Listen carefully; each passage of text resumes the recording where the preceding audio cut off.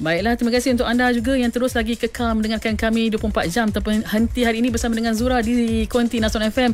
Dah ada hadir tetamu kita awal tadi, Encik Muhammad Yusri bin Cik Dah, Ketua Penolong Pengarah Kanan Jabatan Pembangunan Orang Kurang Upaya Jabatan Kebajikan Masyarakat. Selamat datang Encik Yusri. Terima kasih, selamat datang.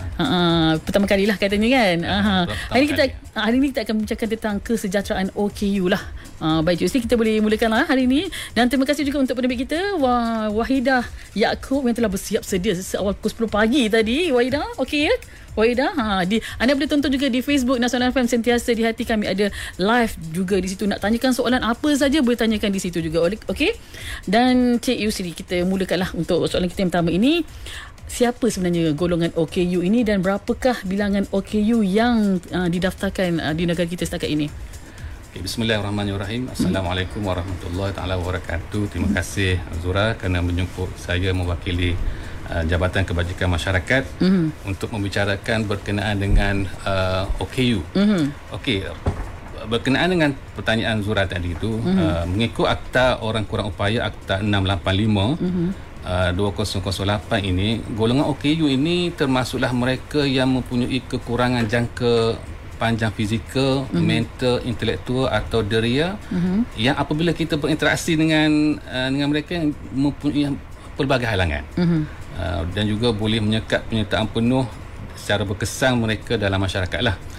Okey, berdasarkan statistik Jabatan Kebajikan Masyarakat sehingga 31 Oktober 2023, jumlah OKU yang telah berdaftar dengan Jabatan Kebajikan Masyarakat melalui sistem maklumat orang kurang upaya, kita panggil SMOKU, adalah seramai 681,074 orang. Daripada ini kita pecahkan kepada kalau kita lihat kategori penglihatan, kita mempunyai 58,289, pendengaran kita mempunyai 44,425, pertuturan 3,636, fizikal 231,924, pembelajaran 257,437, mental 55,212 dan juga yang pelbagai 31,51.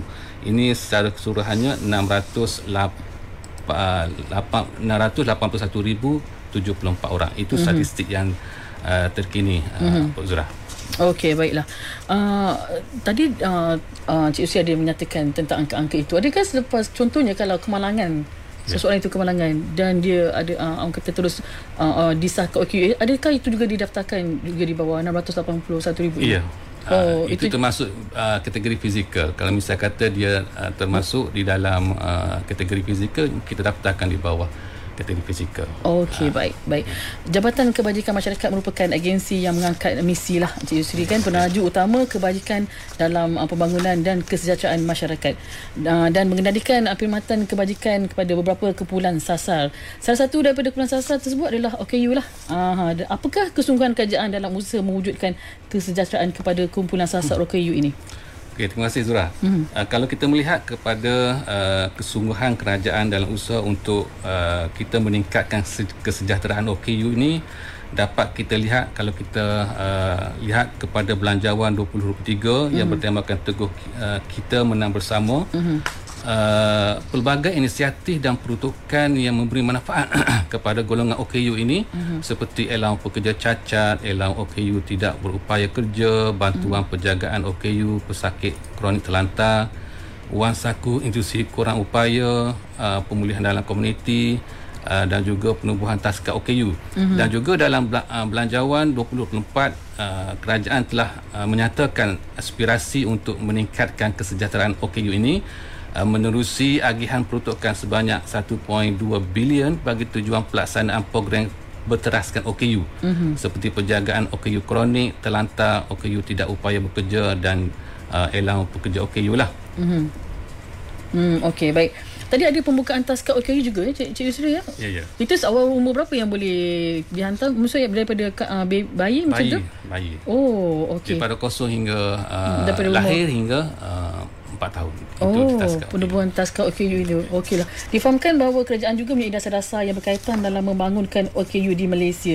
Boleh Tuan Yusri jelaskan kepada kami semua dasar-dasar yang berkaitan dalam menyediakan kemudahan tertentu sama ada di dalam ataupun di luar bangunan untuk membolehkan OKU ini melibatkan diri secara sepenuhnya dengan masyarakat. Okey, kerajaan melalui Jabatan Kebajikan komited dalam kita nak menyediakan kemudahan-kemudahan ke arah kesejahteraan OKU lah melalui dasar-dasar seperti yang pertamanya dasar dan pelan tindakan OKU. Dasar dan pelan tindakan OKU ni akan menyokong dan melengkapi matlamat dasar-dasar lain yang sedia ada untuk kita mengangkat maruah martabat golongan OKU supaya turut sama terlibat dan menyumbang kepada pembangunan negara. Selain daripada itu juga artikel 9 Konvensyen mengenai hak OKU. Menurut artikel 9 Konvensyen mengenai hak OKU yang diratifikasi oleh negara pada 19 Julai 2010, kerajaan perlu menjamin golongan OKU menikmati peluang yang setara dengan orang upaya dalam masyarakat. Semua aspek kehidupan termasuk aspek accessibility, mobility, kesihatan, pendidikan, pekerjaan, pemulihan dan penyertaan dalam bidang politik, ekonomi dan sosial budaya. Selain daripada itu juga di peringkat antarabangsa, Ensure Strategy to Make the Right Real for Person with Disability in Asia and the Pacific, matlamat yang ketiga. Ensure Strategy ini yang diterima pakat oleh negara pada tahun 2012 mempunyai 10 matlamat utama, iaitu yang pertamanya mengurangkan kemiskinan dan meningkatkan prospek pekerjaan, menggalakkan penyertaan OKU dalam perancangan dan membuat keputusan, meningkatkan akses terhadap persekitaran fizikal, pengangkutan awam, pengetahuan, maklumat dan komunikasi. Seterusnya, mengukuhkan perlindungan sosial, memperluaskan perkhidmatan intervensi awal dan pendidikan kepada kanak-kanak OKU, memastikan kesaksamaan gender dan memperkasakan wanita, memastikan pelan risiko menangani bencana, meningkatkan tahap reliability dan comparability data OKU, melaksanakan ratifikasi Konvensyen Hak OKU serta menyelaraskan perundangan yang berkaitan Konvensyen. Selain daripada itu juga, Akta OKU 2008 Seksyen 26 menyebut berkenaan akses kepada kemudahan, ameniti, perkhidmatan dan bangunan awam. Seksyen 7 akses kepada kemudahan pengangkutan awam dan Seksyen 30 akses kepada pendidikan. Okey, baik, itu dia antara dasar-dasar yang telah kerajaan tentukan dan tetapkan dalam orang kata nak kesejahteraan OKU inilah. Baiklah Encik Yusri, kita nak berehat sebentar. Kita banyak lagi nak bincangkan tentang kesejahteraan OKU ini. Jadi untuk anda semua, teruskan kesetiaan anda bersama dengan kami di Nasional FM. Baiklah, itu tadi kisah dongeng daripada Stacey telah menghiburkan anda sebentar saja tadi kan. Dan kita bersama semula bersama dengan Cik Muhammad Yusri bin Cik Dah, Ketua Penolong Pengarah Kanan Jabatan Pembangunan Orang Kurang Upaya Jabatan Kebajikan Masyarakat. Cik Yusri, boleh kita nak sambung lagi kita punya orang kata buat bicara kita pagi ini. Pada khidmat tuan lah, bagaimana masyarakat perlu bertindak dalam usaha membina kesejahteraan OKU ini, Tuan Yusri? Okey, kalau kita melihat kepada contohnya macam kita pendaftaran kad OKU. Kita melihat kalau kita berdasarkan statistik yang saya nyatakan tadi agak kurang. Berdasarkan kepada WHO, dia menganggarkan 15% OKU sebuah negara itu dalam sebuah negara ada OKU yang berdaftar, mengikat itu yang perlu berdaftar lah. Perlu berdaftar. Jadi sekarang ini kita mempunyai hanya 600,000 lebih sahaja. Jadi kepada macam contoh macam Zura ataupun kawan-kawan yang mempunyai saudara mara keluarga yang OKU, maklumkan kepada mereka untuk mereka berdaftar. Kad OKU di mana-mana pejabat kebajikan masyarakat daerah tempat masing-masing lah, supaya kita dapat mengenal pasti golongan OKU ini dan kita boleh membantu mereka. Di Malaysia bagaimana Tuan Yusri? Di Malaysia bagaimana pendaftaran untuk apa yang daftar untuk OKU ni, bagaimana dia punya liputannya, macam dapat ke kemudahannya, mengetahui, ada orang tahu ke semua nak daftar di mana, orang kata sebenarnya kerajaan mempunyai lebih kurang 30 kemudahan inisiatif yang memberi kebaikan kepada golongan OKU lah. Contohnya macam Zura pergi dekat dekat supermarket, ada kad parking OKU contohnya kan. Kalau naik lift ada disediakan. Kadang-kadang kita naik lift, kita nak tekan dekat OKU, kenapa rendah? Jadi sebenarnya itu adalah untuk golongan OKU yang berkerusi roda. Di LRT pengangkutan awam juga begitu juga ada disediakan di negara kita kan. Di negara kita cukup banyak kemudahan-kemudahan yang telah disediakan oleh pihak kerajaan lah. Jika tadi Cik Yusri kata boleh pergi ke pejabat daerah untuk mendaftar, pejabat kebajikan masyarakat Jabat Kebaikan Masyarakat daerah masing-masing lah. Ada untuk pendaftaran online mungkin? Ada. Sebab itu dalam yang saya nyatakan tadi, sistem maklumat semoku tu yang saya nyatakan sebentar tadi, dia boleh berdaftar melalui sistem berkenaan lah. Secara online lah. Okey, baiklah. Sehingga orang kata peringkat mana golongan AQ ini dilibatkan dalam usaha membangunkan dan meningkatkan accessibility, mobility, kesihatan, pendidikan, pekerjaan, pemulihan dan penyertaan dalam bidang politik, ekonomi dan sosio budaya. Cik Yusri. Okey. Berdasarkan hak kesamarataan, kerajaan turut melibatkan OKU dalam perancangan pembangunan untuk golongan OKU. Sebab begini, kalau kita yang normal ini, kita tak mengetahui apa keperluan mereka. Jadi Jabatan Kebajikan Masyarakat ini, kita mempunyai Majlis Kebangsaan bagi Orang Kurang Upaya. Penubuhan yang kita biasa panggil KBOKU ini melibatkan golongan OKU dalam membuat syur kepada kerajaan berhubung cadangan penambahbaikan yang wajar diambil dalam usaha untuk memastikan golongan OKU ini menikmati kesaksamaan hak dan peluang yang sama dengan anggota masyarakat lain lah. Jadi keanggotaan dalam Majlis Kebangsaan bagi Orang Kurang Upaya ini ianya dipengerusikan oleh Menteri sendirilah. Ketua Setiausaha Kementerian, Peguam Negara, Ketua Setiausaha Kementerian Kewangan, dan macam-macam lagi lah yang ada dalam Majlis Bahasaan MBOKU tu. Okey, baiklah. Cik Yusri, kita sedia maklum juga, saya tak tahu ada sambutan khas lah untuk meraihkan golongan OKU ini, dan boleh tuan kongsikan secara ringkas berkaitan sejarah sambutan Hari Orang Kurang Upaya, tema dan serta objektif sambutan OKU kebangsaan pada tahun ini. Okey, terima kasih Zura. Secara ringkasnya, Zura pernah dengar tak sambutan OKU ni? Ya, sebelum ini? Sebelum ini belum lagi, tak jarang dengar. Okey, kalau kita melihat kepada sejarah ringkas, sambutan Hari Orang Kurang Upaya Antarabangsa ni telah diumumkan pada tahun 1992 lagi, menerusi resolusi Perhimpunan Agung Bangsa-Bangsa Bersatu. Jadi di Malaysia kita meraihkan sambutan Hari OKU ni pada setiap tahun. Setiap tahun kita meraihkan sambutan Hari Orang Kurang Upaya ini. 3 Disember ya? 3 Disember. Jadi tema dan objektif sambutan Hari OKU kebangsaan pada tahun ini ialah membangun OKU Madani. Objektif sambutan yang kita laksanakan pada tahun ini, yang pertamanya ialah kita nak meningkatkan advokasi. Seperti mana yang macam Zura nyatakan tadi, kita ramai yang tak tahu berkenaan dengan sambutan Hari OKU. Jadi peranan utama jabatan supaya apabila kita berhadapan dengan golongan OKU ini, kita jangan memberi satu pandangan yang negatif. Jangan diskriminasi. Ya, betul.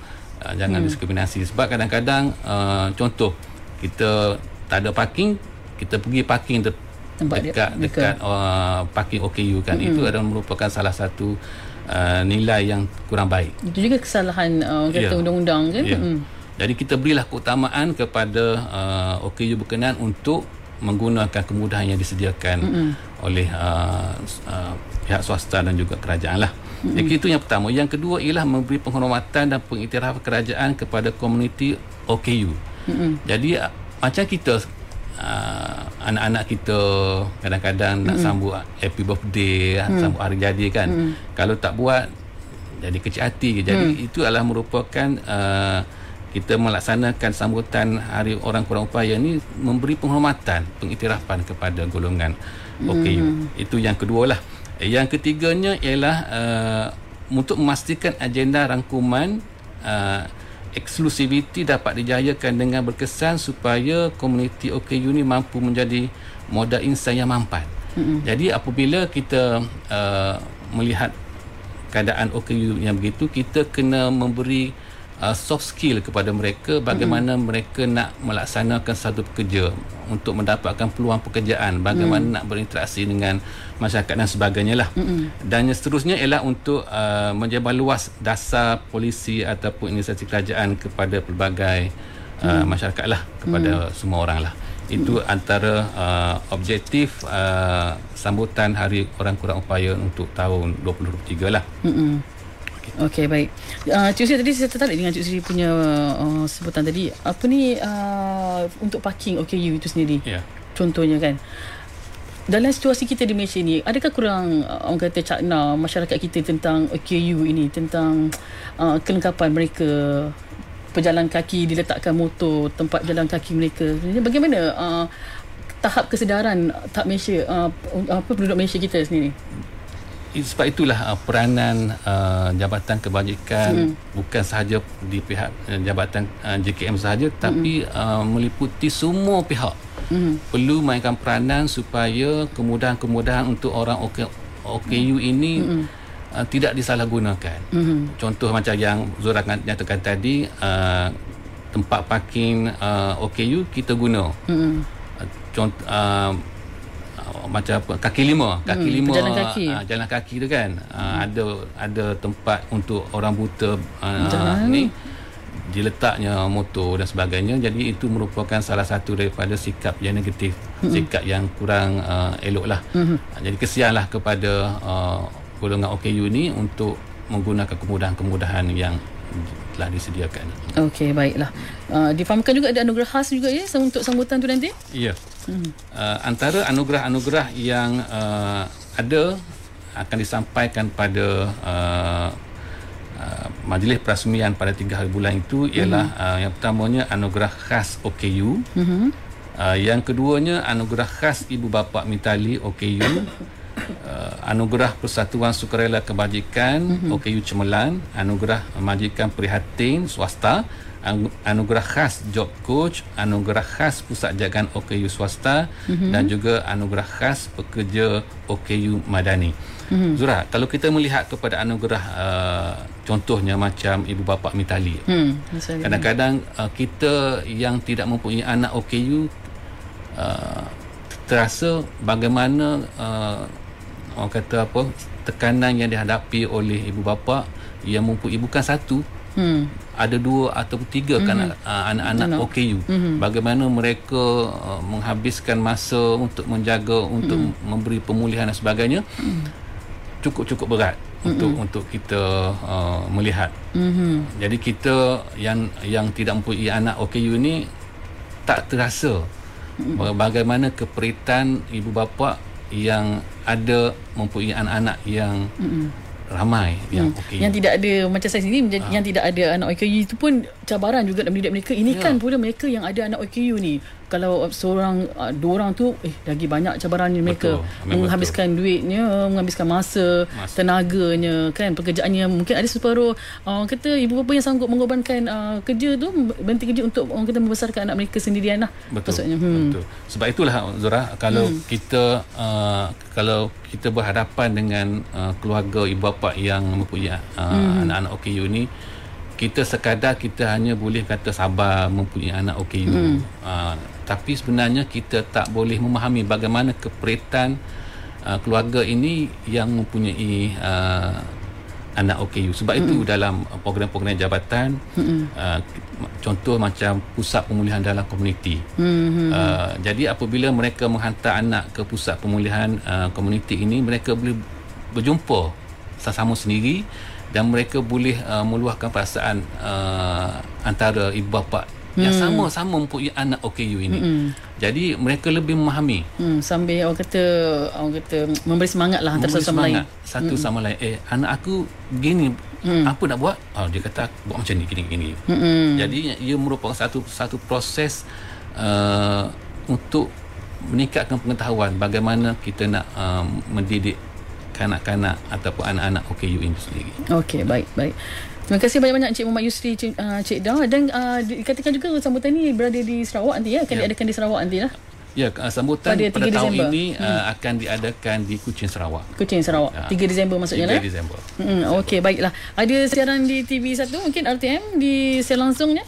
Ya, ada. Ada saya langsungnya TV1. Okey, baik. Nantikan. Okey, terima kasih banyak-banyak kami ucapkan kepada Encik Muhammad Yusri bin Cik Dah, Ketua Perdana Pengarah Kanan Jabatan Pembangunan Orang Kurang Upaya Jabatan Kebajikan Masyarakat, tentang untuk kita bincangkan tentang kesejahteraan OKU hari inilah. Terima kasih banyak Encik Yusri.